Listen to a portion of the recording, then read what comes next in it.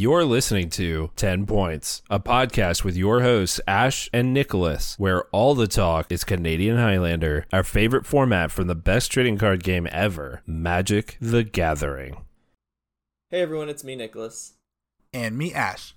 And today we're going to be doing all about combo. So we're going to be just talking everything combo top to bottom.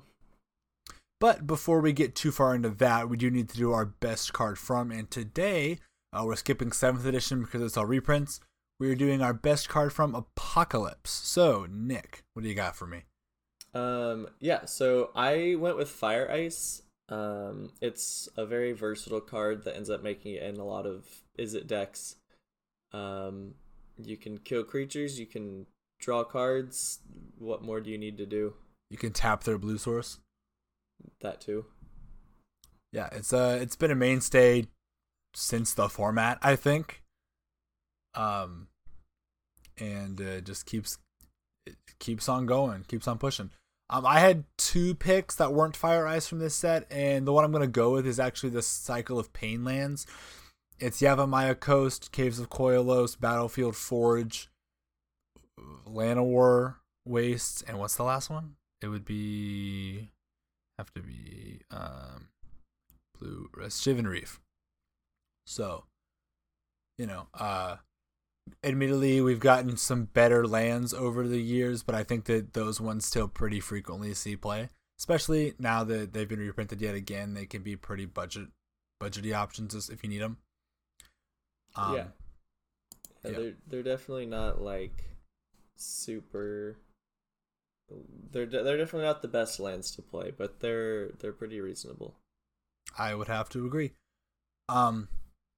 But now let's kind of dive a little bit into our topic today. Today we're going to be talking all about combo.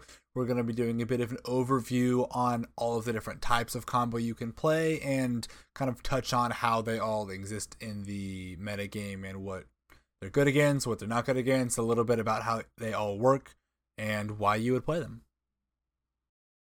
Yeah. So let's start with what is combo.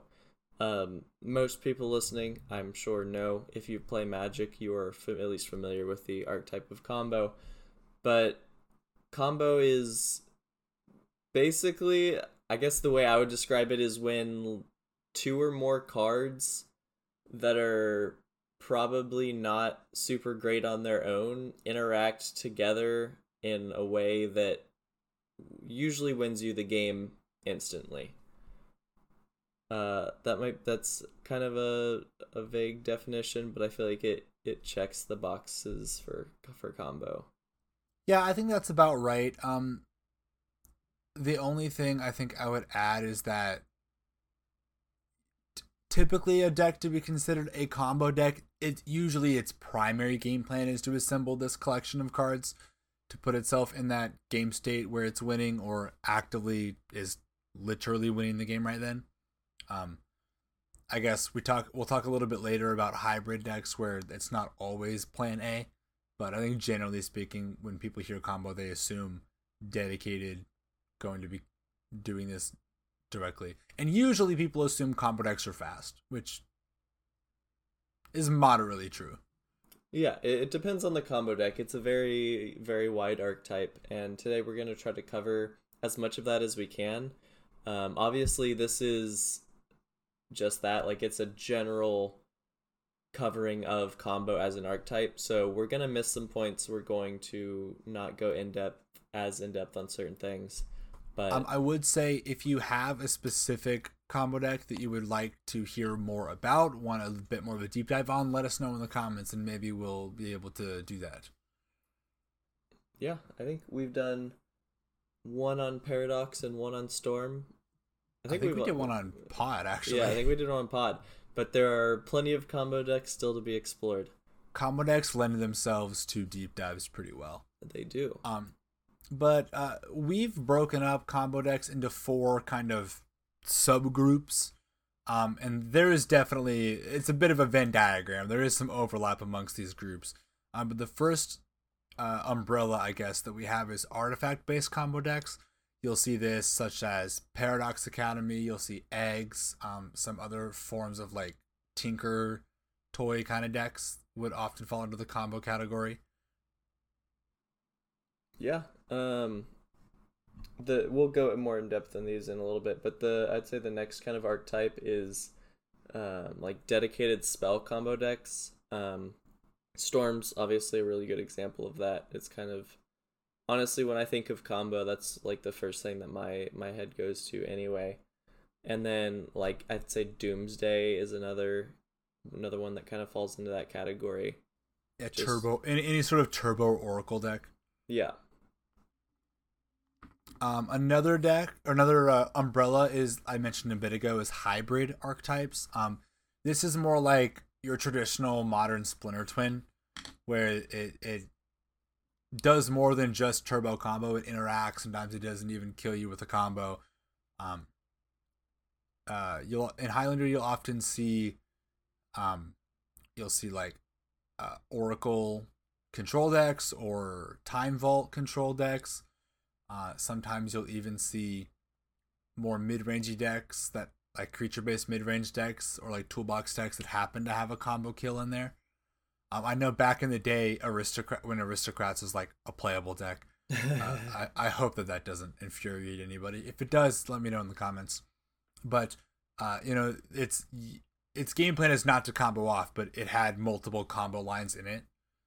I think that kind of falls into that has a combo finishes. So that's what we mean by hybrid. Usually combo is not necessarily its first game plan, but it's a very potent, a game plan that has the tools to work. Goblins, actually, I think would qualify as a hybrid combo deck. Its first game plan is not usually combo, but sometimes you draw Recruiter, and now it is. Yeah, and there's obviously different levels to that. Like Time Vault and Goblins are both in that umbrella, but at very different ends of the spectrum. Yeah, I would agree. Where like Time Vault, its game plan definitely involves the combo. The game plan is control and then combo. Goblin's game plan is attack and then maybe combo. Exactly. And then the last combo archetype, which Goblins kind of falls into a little bit, is creature based. Usually that's involving a Kiki Jiki or maybe Soul Herder. Soul Herder. Like Soul Herder, Ewit, Time Walk. Oh, sure. Yeah. I would say Ewit and Time Walk are the more important parts of that combo, but yes. You'd see like... Oh, are you talking about Spellseeker?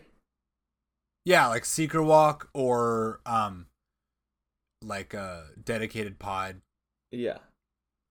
Spellseeker is a really good example of that Kiki Jiki combo. Like Safi, Revelark lines in like Sandy B type decks. Yeah. One deck that is not creature based is Flash Hulk. Yeah. That's definitely more of the dedicated spell combo deck. I know that it wins with creatures, but it doesn't though. Yeah. I would say like a lot of the kind of A plus B, which I don't know if Flash Hulk technically counts as an A plus B combo, but it's pretty. It does. What are you talking about? Of course it does. B. Well, it's A plus B, which leads you to C, D, E, F, and G. Sure, but like. Yeah. It's the deck is called Flash Hulk. Yeah, you're right for sure. So, like, I see what you're saying, but like, I think it definitely counts. And there's a lot of other ways you could classify your decks. Like, if you wanted to break up your combo decks into like interactive versus non-interactive combo decks, if you wanted to break it up into Storm versus A plus B deck, like there's a million ways you could classify them, but this is the way that we kind of felt like broke up their play styles decently well. But we've touched on a bunch of them, and we're going to talk a little bit more about them as we start going through them. And what we're going to be doing is we're going to go through them, talk about a little bit how the deck works, how you go about playing it, some of the ways you can play against it, and touch on each deck's kind of matchups, and just kind of talk about some interesting things about each deck along the way. Does that sound about right to you? Yeah. Great. Where do you want to start? I'd say we just start by kind of going through each deck and giving a description of what it does. Maybe not like each deck, but at least all of the big ones, big combo decks. Sure. I guess one good place to start, we mention it all the time, is Paradox Academy. We've done a deep dive on this one, so we won't talk too much. But if you don't know how Paradox Academy works, it's a Paradox engine Tolarian Academy combo deck. Your goal is to play a lot of mana rocks that make a lot of mana, and then play cards that draw a lot of cards. And you have artifact tutors. You find eventually that you have a lot of mana, a lot of cards, and you can put some stuff together that is going to insta-win, whether that's a giant walking ballista, whether that is Aetherflex Reservoir plus a bunch of spells. There's a lot of ways to go about it, but at the end of the day, usually it involves infinite mana and walking ballista, and that's more or less how the deck works. It's extremely fun. Would recommend. Do you want to touch on how each deck works and then go back and talk about how you play them, or just like, are we gonna now talk about how to play against it? I'd say it's yeah. No, we should probably just go one deck at a time. So talk about how to play with and against Paradox. Yeah. So do you want to talk just very briefly how you go about playing Paradox? Yeah. I know I kind of already did a little bit. Yeah. I mean, Paradox. So you really want to spend your early turns, obviously, setting up, trying to get out as much mana as you can. And then it's a deck that, I mean, as with pretty much any combo deck, it's a deck that rewards you for knowing the list well. There's like a lot of just random artifact combos that fit into the deck. And so you're really just trying to like look at your hand and find which pieces work best. Like, look at your hand, form a game plan, and be like, okay, well, I've got a Sensei's Divining Top in hand, so if I can get key Paradox Engine and a way to make mana, that can be my game plan A, and kind of go from there. And it also as with any combo deck, again, it so heavily depends on what you're playing against, because you play completely differently against control than you would against red deck wins. Yeah. I'd agree that a big part about Paradox, and similarly eggs, as we'll talk about in a minute, the way both of them tend to work is you want to assemble resources and then spend them towards one of your finish states, which is like these permanents on board, or this plus that, or whatever it may be. And the way that you get really good at a deck like that is getting very familiar with what those finish states are and playing toward them. Trusting yourself to play toward them, I think, what I would say. Nicholas was saying your primary game plan is to dump mana into play. To that point, when you are looking at your hand, deciding if you're keeping it or not, usually what you want a way to produce mana fast, and a way to either draw cards or tutor, because tutoring can lead to drawing cards. So one of your best starts is just like dump your hand up with a bunch of mana and cast Wheel of Fortune. That's like your best start in that deck. Yeah. And really from there you just kind of do what we said and play towards one of your win condition, your finishing the game conditions. Yeah, like Ash said, I think it's fair to say that combo, more than any other archetype, maybe except for creature toolbox decks, the more you know your list and how it functions, the better you're gonna do. Because there's like Ash said, really, when you're playing any deck that's playing that many tutors, always knowing what the right tutor target is at any given time, it can be really difficult. And so if you're just super familiar with how it interacts, you're going to do better. I'd agree. As far as playing against Paradox, I think the biggest thing is you just got to put the pedal to the metal. People like to think if I have a hand of 6 counterspells or 5 counterspells, 2 lands, I'm golden. And while I hesitate to say that's wrong, the deck is pretty good at just waiting and making its land drops it's in no hurry if you're not pressuring it. Yeah, the problem with not pressuring Paradox is they just get to keep ramping and keep drawing cards, and then they just get to the point that they can win with game plan A, B, C, or D, and you can't beat them all. Because if you think about it, Paradox, like we said, the two things the deck really wants is mana and cards, and if you just play Drago, they get both of those things without using the stack. Yeah. Yeah, so like I said, the best way to beat it is just go pedal to metal. And also, one thing about Paradox is, like, when they're trying to go off, usually it's kind of around, like, 1 or 2 key cards. And so if you do have, like, 1 removal spell or 1 counter spell, getting a clock and then just kind of holding up that one piece of interaction to buy you an extra turn the turn they try to go off can absolutely be the difference in the match. Yeah, and I would say, you may disagree with me on this, but I would say, you probably don't. On average, I think that removing the stuff in play is better than countering it. Like, it's better, like, interacting with removal is going to be, on average, better than interacting with counter spells.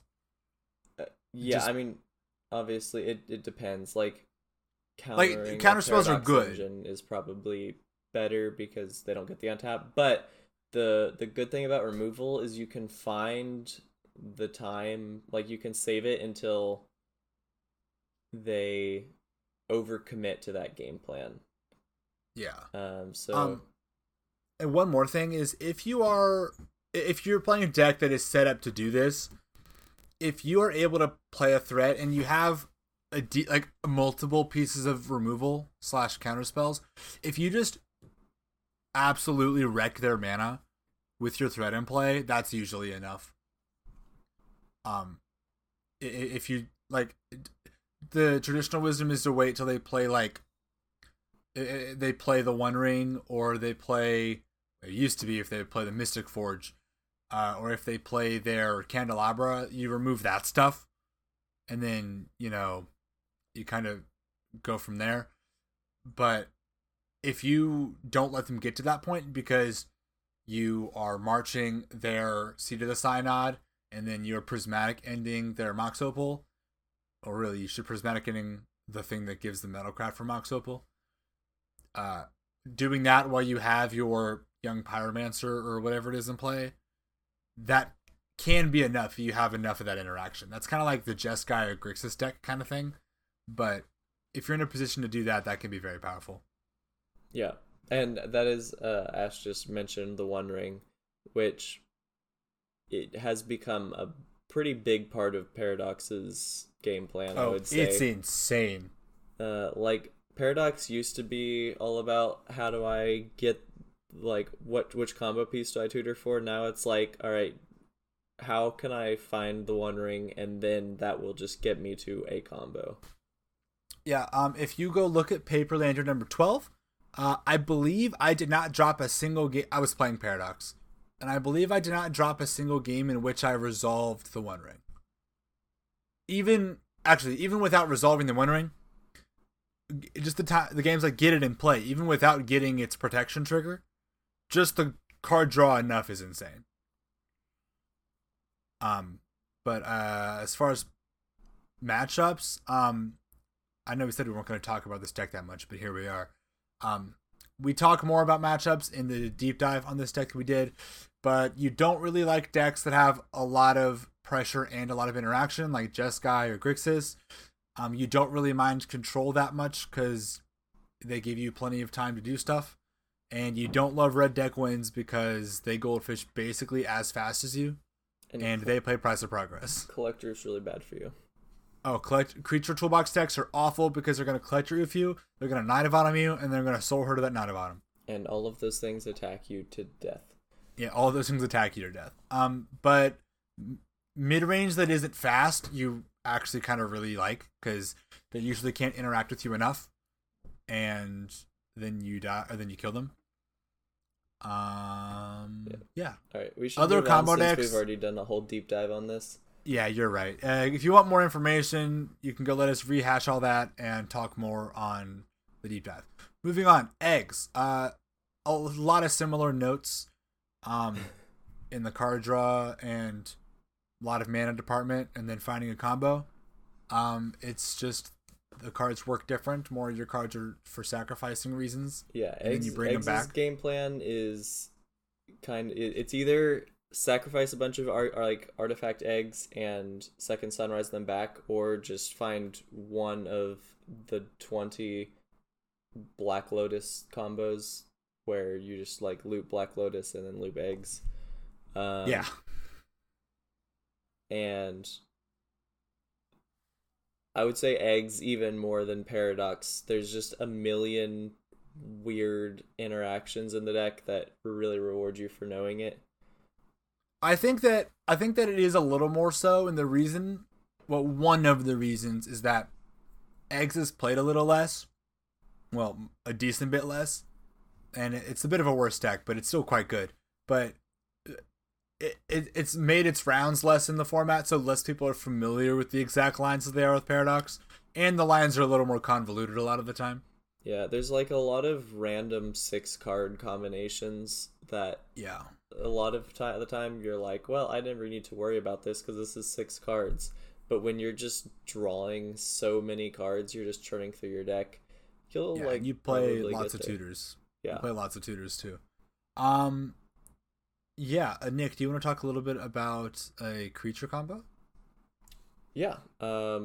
Obviously we've done a whole episode about Kiki Pod. But creature combo there's really, I would say, 3 main creature combo decks. There's Kiki Pod decks, there's like Seeker Walk decks, and then there's like Pattern Rector type decks. So Kiki Pod, I won't spend as much time on because we've spent at least one full episode talking about it, and also I kind of talk about it a lot because I love it. But the main game plan of that deck is get Birthing Pod into play, and then go through a chain that ends in you having Felidar Guardian and Kiki Jiki on the battlefield, which makes infinite Felidar Guardians that attack them to death. And then also you just have the game plan of just attacking them with creatures. So it kind of fits into the hybrid category, but not completely. I think about it like you play creatures that they have to kill, otherwise you kill them, and then once they spend the mana or the resource or the card, whatever it is, to stop that plan, then you're like, oh great, I've been waiting to combo kill you. That's kind of how I think about it. I don't know if that's quite right, but that's how I always think about those decks. Yeah, no, that's... So it's more of the attacking is more about forcing them to spend their stuff, so then you get to combo, less than it being just an alternate game plan. Yeah, that's kind of pretty accurate. And then on that same note, I would say the reason it's like what makes it an alternate game plan is if you do get the combo disrupted, you can very quickly just switch to a mid-range game plan. Yeah, I'd agree.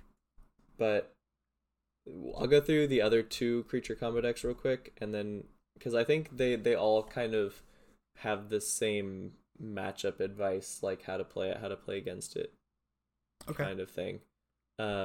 Seeker Walk's pretty similar, except your main game plan is play Spellseeker with 6 mana, and then you go through a loop that ends in you taking infinite turns. And it's I'd say a little less heavy on the toolbox aspect, but still pretty. Yeah, I mean, most of the tutors are just supposed to get Spellseeker. Yeah, like usually you're just finding Spellseeker. And then Pattern Rector, you put Pattern of Rebirth. Or you can, if you have like a sack outlet, you can tutor for Academy Rector, sack Academy Rector to get Pattern of Rebirth, sacrifice whatever creature is holding the Pattern of Rebirth for Protean Hulk, and then you just kill them by sacking that and doing whatever the heck you want. Yeah, those are the pattern decks really aren't that popular nowadays. I think it's just because there's just too much extremely good ways to interact with it. Yeah, there's nothing worse than playing Pattern Rector and then your opponent just like plays a turn one Deathrite Shaman and you're like, oh, well, Well, that's yeah, not I mean that's not new. I'm more thinking of like Endurance and Sure. Solitude is great. March of Otherworldly Light is great. There's like I feel like I could be wrong about this, but I just feel like there's so much incidental graveyard hate nowadays. There is also just opposition agent.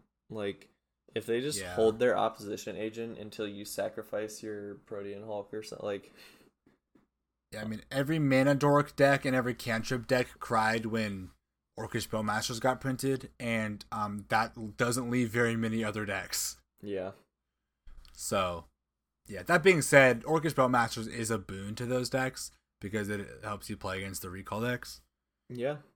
But yeah. Matchup wise for those decks, what are we looking at? Anything that doesn't have humility? Yeah. Yeah, Humility is really good. You're out to that is Beseju. Or Brazen Borrower if you're blue. Yeah, but that I've kind of gone back and forth on Brazen Borrower. The reason you play it sometimes is because it is a tutorable way to deal with Humility. But it only deals with it for a turn. That being And only said, half your tutors get it. yeah, that being said, Humility has definitely is not what it used to be, at least in terms of people playing it. Because the problem with Humility is now if your opponent just gets an initiative creature into play before you play Humility, it doesn't matter. The Humility doesn't your humility do doesn't anything. matter. It's rough. It's rough out here, guys. It's rough. Us blue-eye control players are missing the glory days. Blue-White controls a dying archetype, and I love it. Hey, you watch your mouth. At least Blue-White control as it has existed for so long. Blue-White control is still pretty reasonable if you are in a more, I wouldn't say aggressive, but a more threat-dense game plan. Yeah, it's a sad day for us people like me. But we're not here to lament the loss of my love. We are here to talk about combo decks. So let's keep doing that. Another, I mean, this is what we already talked about. A lot of people think about this when they think about combo is Storm or dedicated Doomsday decks or like Turbo Thassa's Oracle decks. We have them written down here as dedicated spell-based combo decks. Like they're not the artifact or creature-based ones, but they're just the more like very hyper-specific what it is you're trying to do. I guess I'll start with. Actually, I would rather have you talk about Breach Storm because you have many more reps on Breach Storm than me. Yeah. So obviously, first of all, dedicated spell combo decks is going to be the most varied umbrella that we talk about. But yeah, Breach Storm, this is another one that we've done a whole episode on, so I won't dwell on it too long.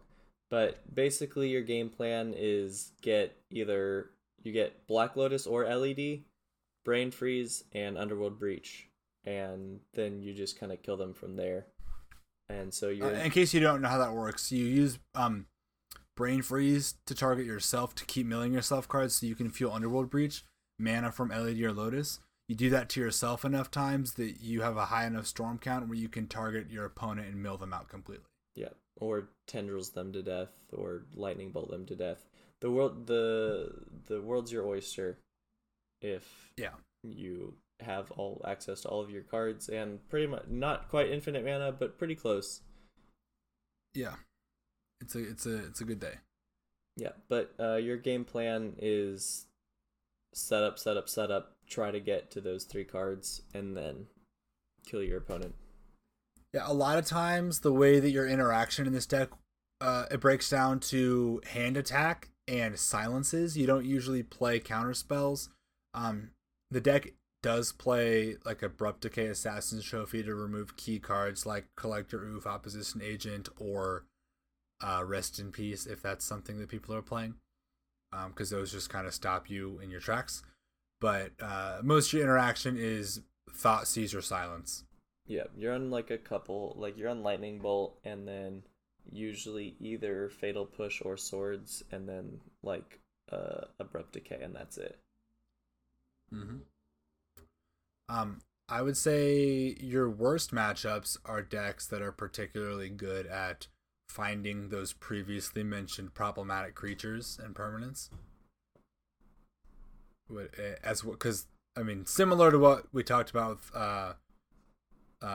artifact-based combo decks, is if they are really good at finding the thing that interrupts you, and that thing also happens to have power, that's just not where you want to be. And that's going to be a pretty common theme amongst combo decks, I would say. Yeah, for sure. Do you have any other matchup notes? Oh, blue-white control is this deck's best matchup.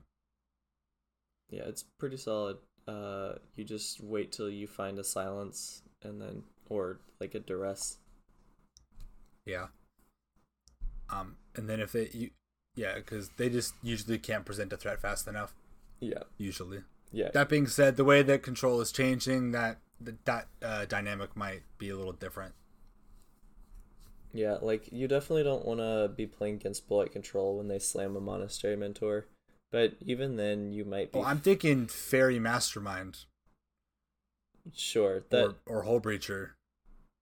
Yeah, Fairy Mastermind is less good. I mean, it's a threat, but not a terrible. Well, I just mean they get to play threats while holding up interaction that do some amount of interrupting you. Sure. Aven Mind Sensor. You could. I mean, I guess I could just slam a Murktide Regent. I don't. That'll do it. Yeah.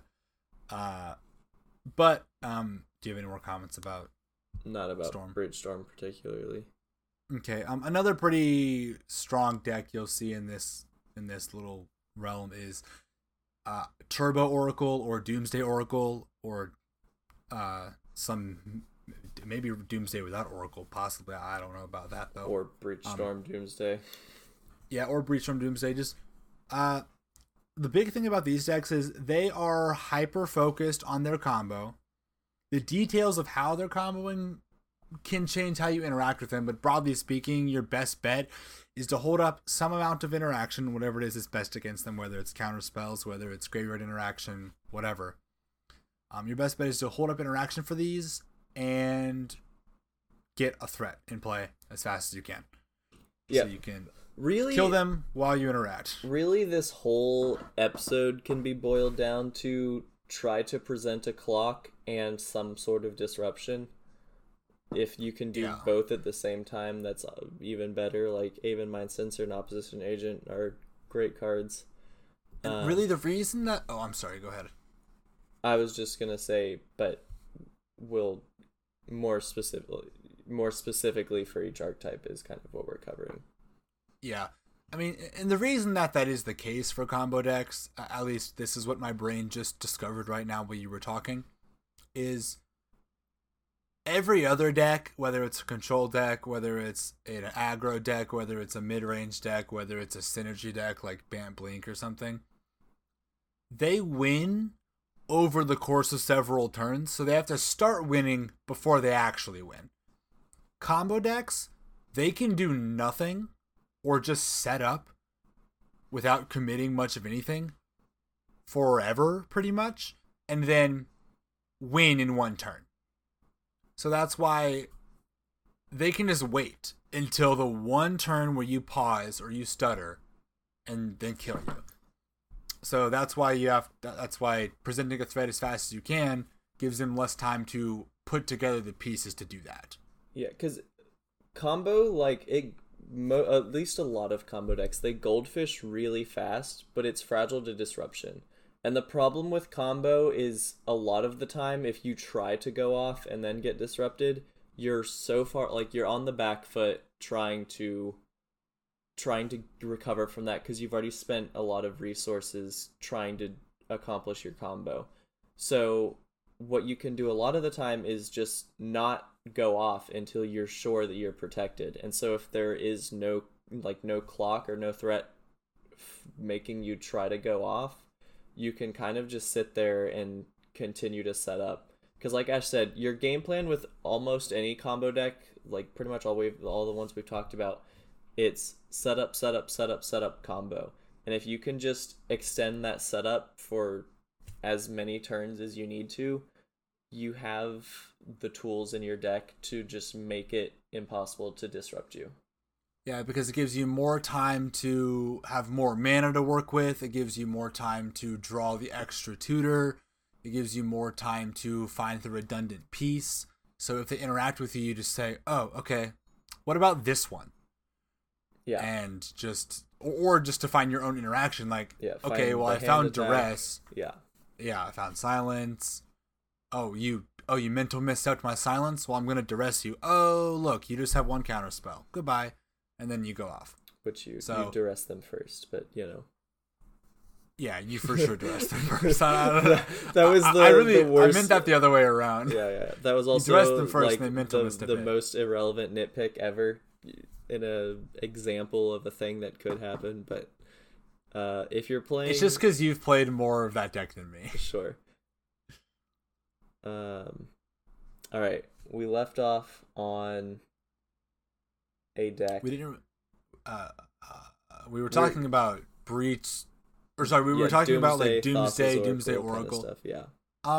So the way that deck works is if you don't know what Doomsday is a 3-mana sorcery for black. You lose half your life total, I think rounded up, and you you take 5 cards out of your graveyard and library, exile every other one of those cards, and then you stack those 5 cards and put it in your library in whatever order you want. So you set up a pile that is just going to instantly win you the game. You have a lot of cards in your deck that cycle for free, like Street Wraith or Edge of Autumn, as well as Gitaxian Probe, Gush, and not Ancestral Recall in the Thassa's Oracle builds. But you're usually winning with a Thassa's Oracle off of that. But there are other ways to go about it as well. If you want to you can build Doomsday without Oracle, so you can give yourself more points, but you're playing a different combo finish that usually involves LED and Grape Shot, I think. There's a number of ways to do it. Yeah, really, once you can get any 5 cards and a way to draw them, you can do it like Laboratory Maniac, Jace Builder, Mysteries. Like, there's... Yeah. Sorry, go ahead. I was just going to say the possibilities are endless. Yeah. There's a really high skill ceiling with Doomsday, which is figuring out what pile you can win with off of what card you have in your hand that draws you a card. That's called your starter. It's how you start your pile. And then how much mana you have access to. So Doomsday is not simple to play. It might sound like it is, but it really isn't. But the way you're going to interact with that deck is, I would say, I mean, if you can interact with their setup, that's great. But realistically, you need to have interaction when they start going off. Assuming they get there before you can kill them with your threat. Usually they're going to set up in such a way where they have additional interaction, often in the form of Pact of Negation or Force of Will. So you're going to want to deal with it if you can. But yeah, that's more or less how that deck works. What else do we have? Turbo Thoracle. It's, in my recent experience, the Turbo Thoracle decks have been Doomsday decks, but it can just be they're playing a ton of tutors that find Thassa's Oracle or Tainted Pact or Demonic Consultation, so you can just assemble that combo as fast as possible. The best way to interact with that is interact with them searching their library, countering their spells, and hand attacking them, I would say. Yeah. As with a lot of combo decks. Other than that, we have Flash Hulk, which we kind of talked about a little bit earlier. That one's, I would say, probably the most basic of the combo decks that we're going to talk about. You find Flash and you find Protean Hulk, and then you play Flash, and then you kill them with any one of your creature piles. The way that combo works is Flash lets you put Protean Hulk into play, then immediately sacrifice it. Doing so will cause you to get the death trigger from Protean Hulk was that you search your library for 6 mana value worth of creatures, put them directly into play, and there's a number of combos that you can do from that point.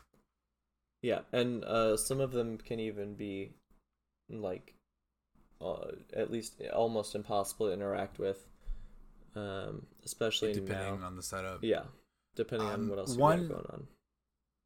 I would say Flash Hulk can be one of the harder decks to actually play against, because once Flash Hulk is a little bit notorious for once they have it, it's usually very difficult to stop them unless you can just counter the Flash. But Flash Hulk decks are also known for playing silences and hand attack, so it can be quite tough once they get it. So I would say, again, interacting with tutoring, which is going to be good against all combo decks, as well as just they usually got to spend a lot of time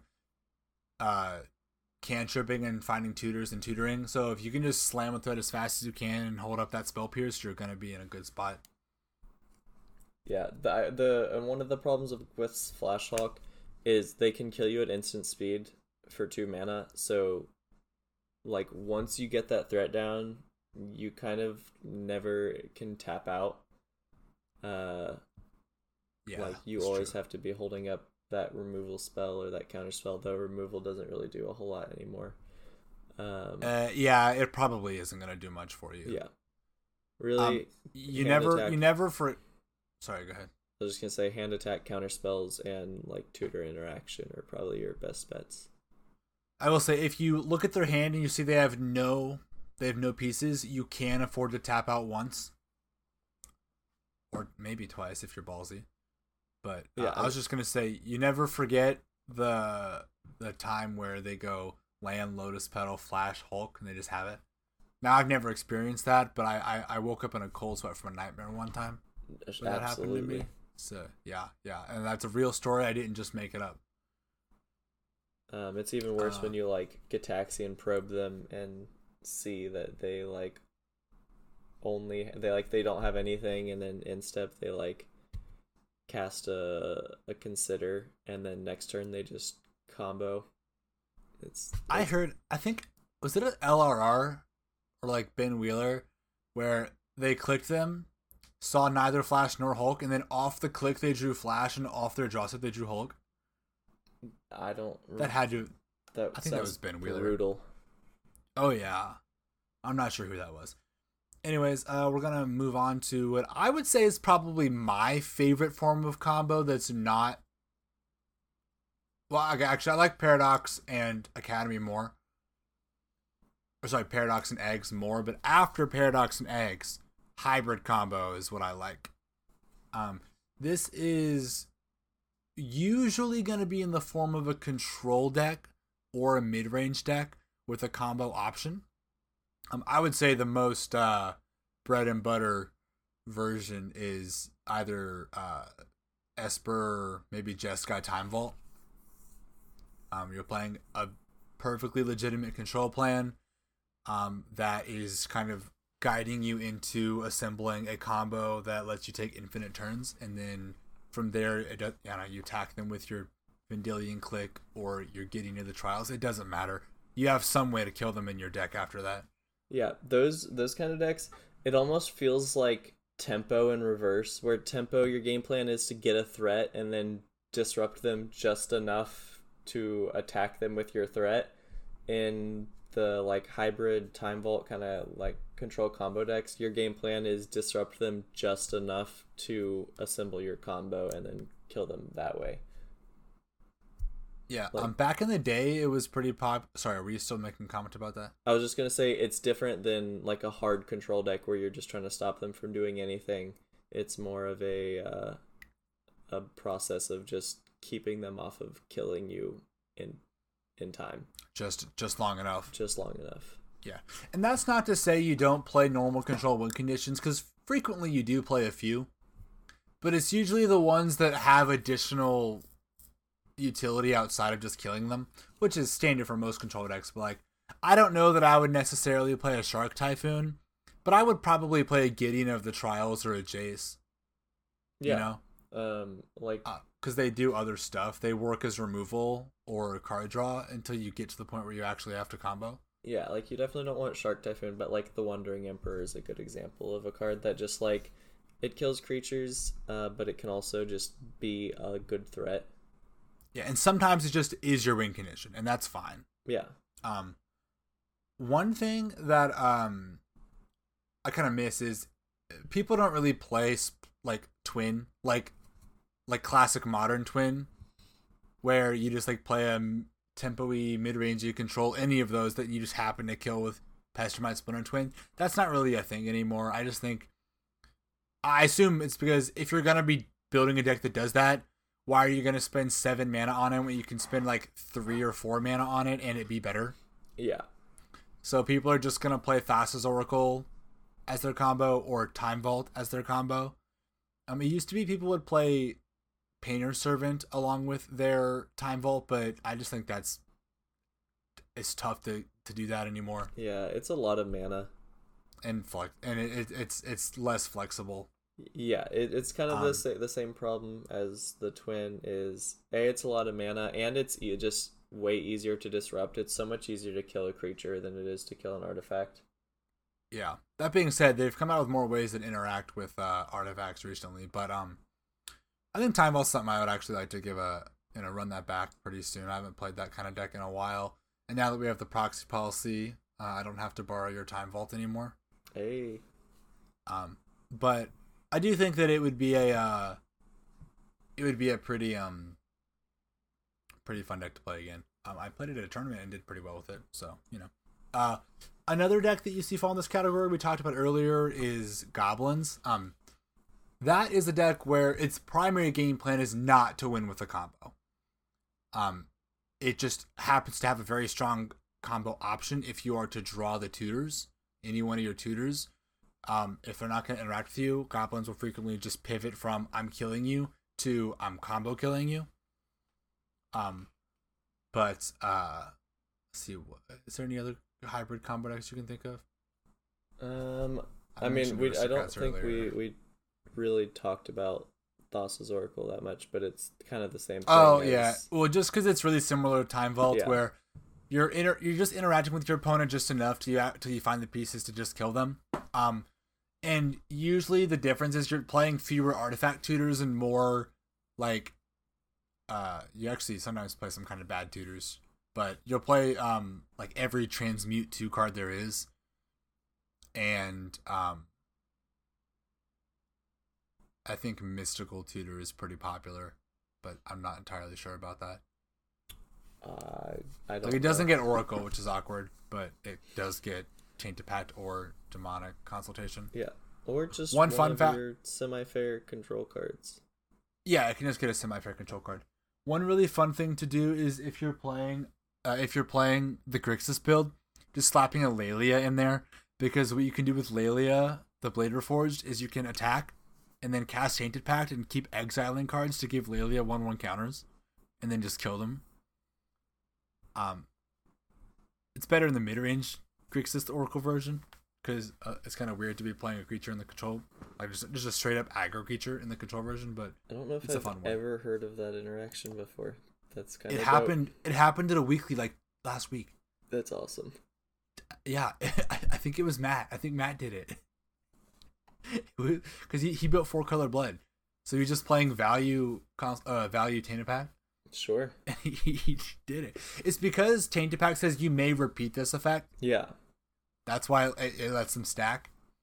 But it's great. It's a great interaction. Yeah. I don't think we touched on quite everything. Like, there's some more Bolas's Citadel artifact combo, like Tinker decks. Yeah, garbage platter, garbage plate. Platter, garbage plate decks. Reanimator often gets lumped in next to combo. And I don't think that it's necessarily wrong, but it's just not as an instant of a win as other decks are. So I don't tend to consider it that. I consider it to be like combo adjacent. Yeah. That's why no one really plays Reanimator anymore. It's got all of the fragility of a combo deck without the instant win. It's Without like, the all right, payoff. I've gone through the tedious process of trying to get my combo together, and then if you just like kill the Elish Norn that I just reanimated, I still lose. Yeah, pretty much. I don't even know if people are Ellis-Norning anymore. I think they're just a track saying. I mean, sure, that's significantly better. But yeah, but like still like, oh, I drew win. 4 cards, Yeah. but exactly. But yeah, surely there's a number of decks that we didn't talk about. There's a lot of combo decks, a lot of things that have combo options that I'm sure we're not thinking about. Lands, I guess we should probably talk about. There are combo lands decks that no one plays anymore. Yeah, I wish I saw them more often than I do. Often combo land decks win by just strip locking your opponent and then going from there. Yeah. I don't Sometimes remember the last time I saw one. Either strip locking or like gaining infinite life. Yeah. If anyone has been seeing them around, let us know in the comments. I would love to see an updated list. That'd be great, honestly. But yeah, I guess we should probably move on to our closing segment right about now. Unless you had any other comments on I don't think combo. so. Yeah, I think we're good to close it out. Okay, well, I think you started last time, so I'll start this time. Relatively recently, actually, this last week I did not play Highlander because some stuff was in the way. I actually ended up playing Pioneer at one point last week, though, but that's not what we're talking about. We're talking about Canadian Highlander. I recently played a friend of mine's deck. You've seen him on Paperlander. His name is Grant. He has his deck he calls Mardu Theseus. You can ping him in the Discord if you want to know more about that. But it is a Mardu aggro deck with a pretty decently sized human subtheme. The deck feels fantastic. It's like a triple mox spread, I believe. It might just be double mox. I'm not actually sure about that now.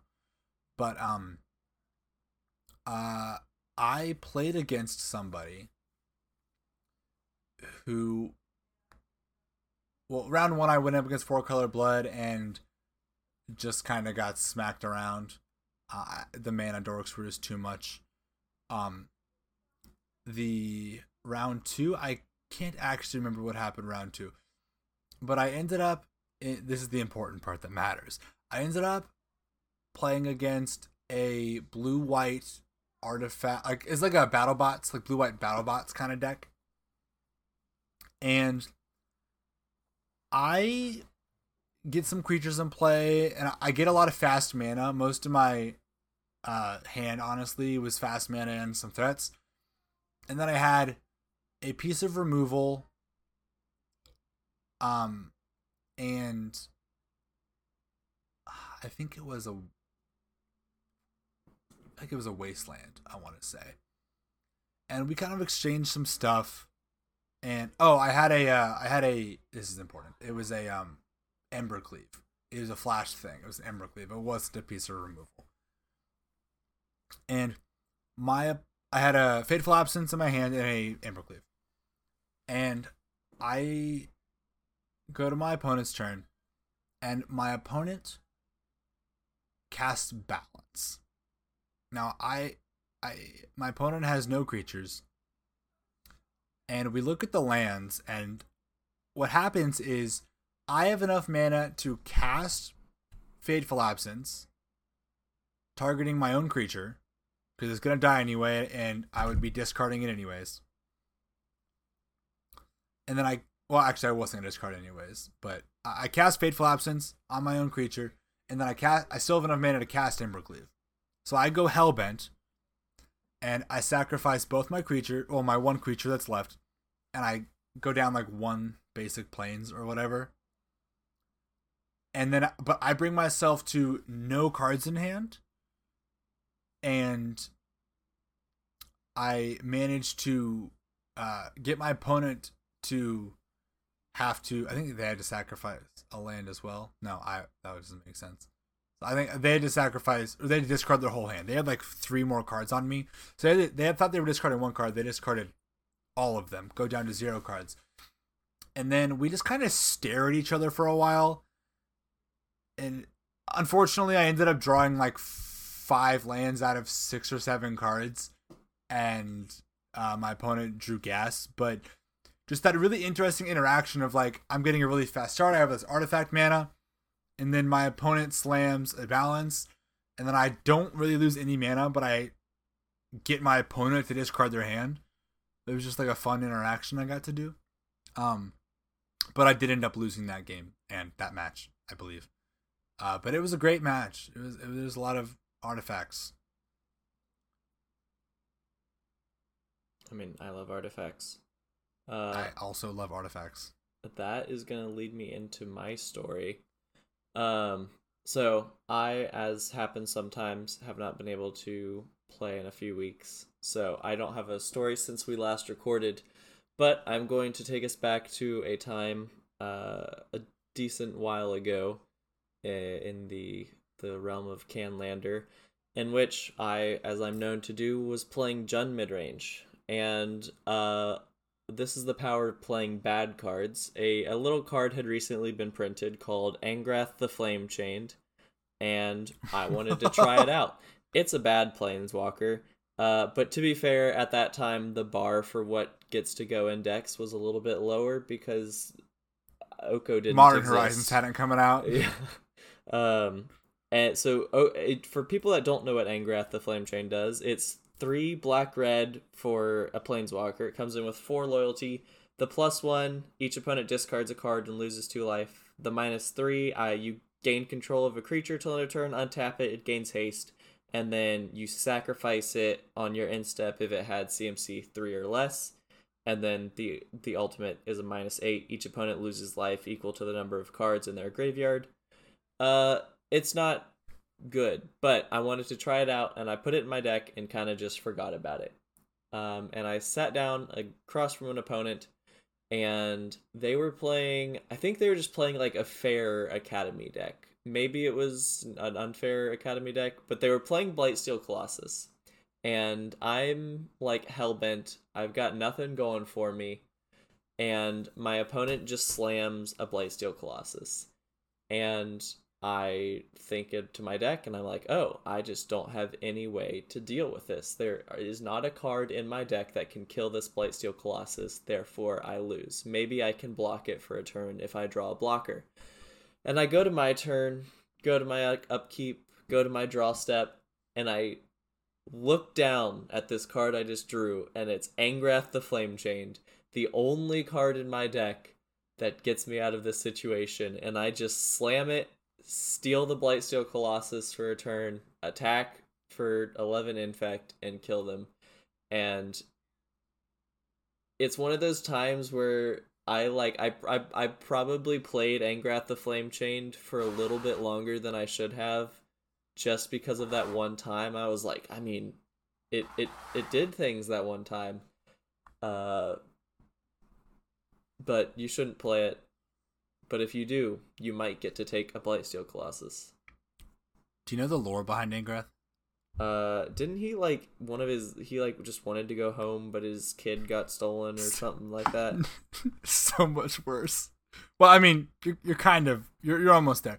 I don't remember what happened. Something made his spark ignite, and when your spark ignites, you involuntarily planeswalk. So he's not from Ixalan. He planeswalks to Ixalan. Sure. And he's just mad because he just wants to get back to his kids on his own plane. Right. Someone please correct my lore. If we have any Vorthoses in the community, please let me know how wrong I am there. But I think that's about right. So yeah, I forgot about that story. I actually think I know the person you were playing against. I haven't seen them around in a hot minute if we're thinking of the same person. I think we are thinking of the same person, and it has been quite a while. Hey, you know what? Life happens. Yeah. But I hope you all enjoyed this episode. If there's some specific combo decks we didn't talk about, or maybe there's some points we missed, please let us know in the comments. We have lots of discussion about this kind of thing, so we'd love to hear more about the community's thoughts. if you are interested in seeing some combo gameplay, we have a number of combo decks across our 13 now released Paperlanders. We have at least 2 times Paradox is featured, at least 1 time Eggs is featured. A number of times creature combo decks are featured, I believe. Yeah. We have goblins on at least once. I think we have someone play Storm, right? Yeah. Yeah. We had Luke play Storm one time. I've played Time Vault. There's a Scape Shift deck. I think we've had a Thassa's Oracle. We've like covered all the bases. I played Esper Oracle one time. It was like a mid-range Oracle. Yeah. So we've played. Yeah, we've touched on all of the different big archetypes. So it's like collecting Pokemon. Now we just need like a Flash Hulk player and a Doomsday player. So you can find all of those across different Paperlanders if you are interested in that. Let us know if you enjoyed the episode. Leave a like or a comment. Not both. If you liked it, leave a like. If you have something to say, leave a comment. And if you want to, please subscribe. How about that? Does that work? That works for me. Okay. Well, I hope you all have a wonderful day, night, evening, week, whatever you need to have a good, make sure you do. That's a good ending note. See y'all next time. See you next time. Thanks for listening to this episode of the 10 Points Podcast. And don't forget to count your points.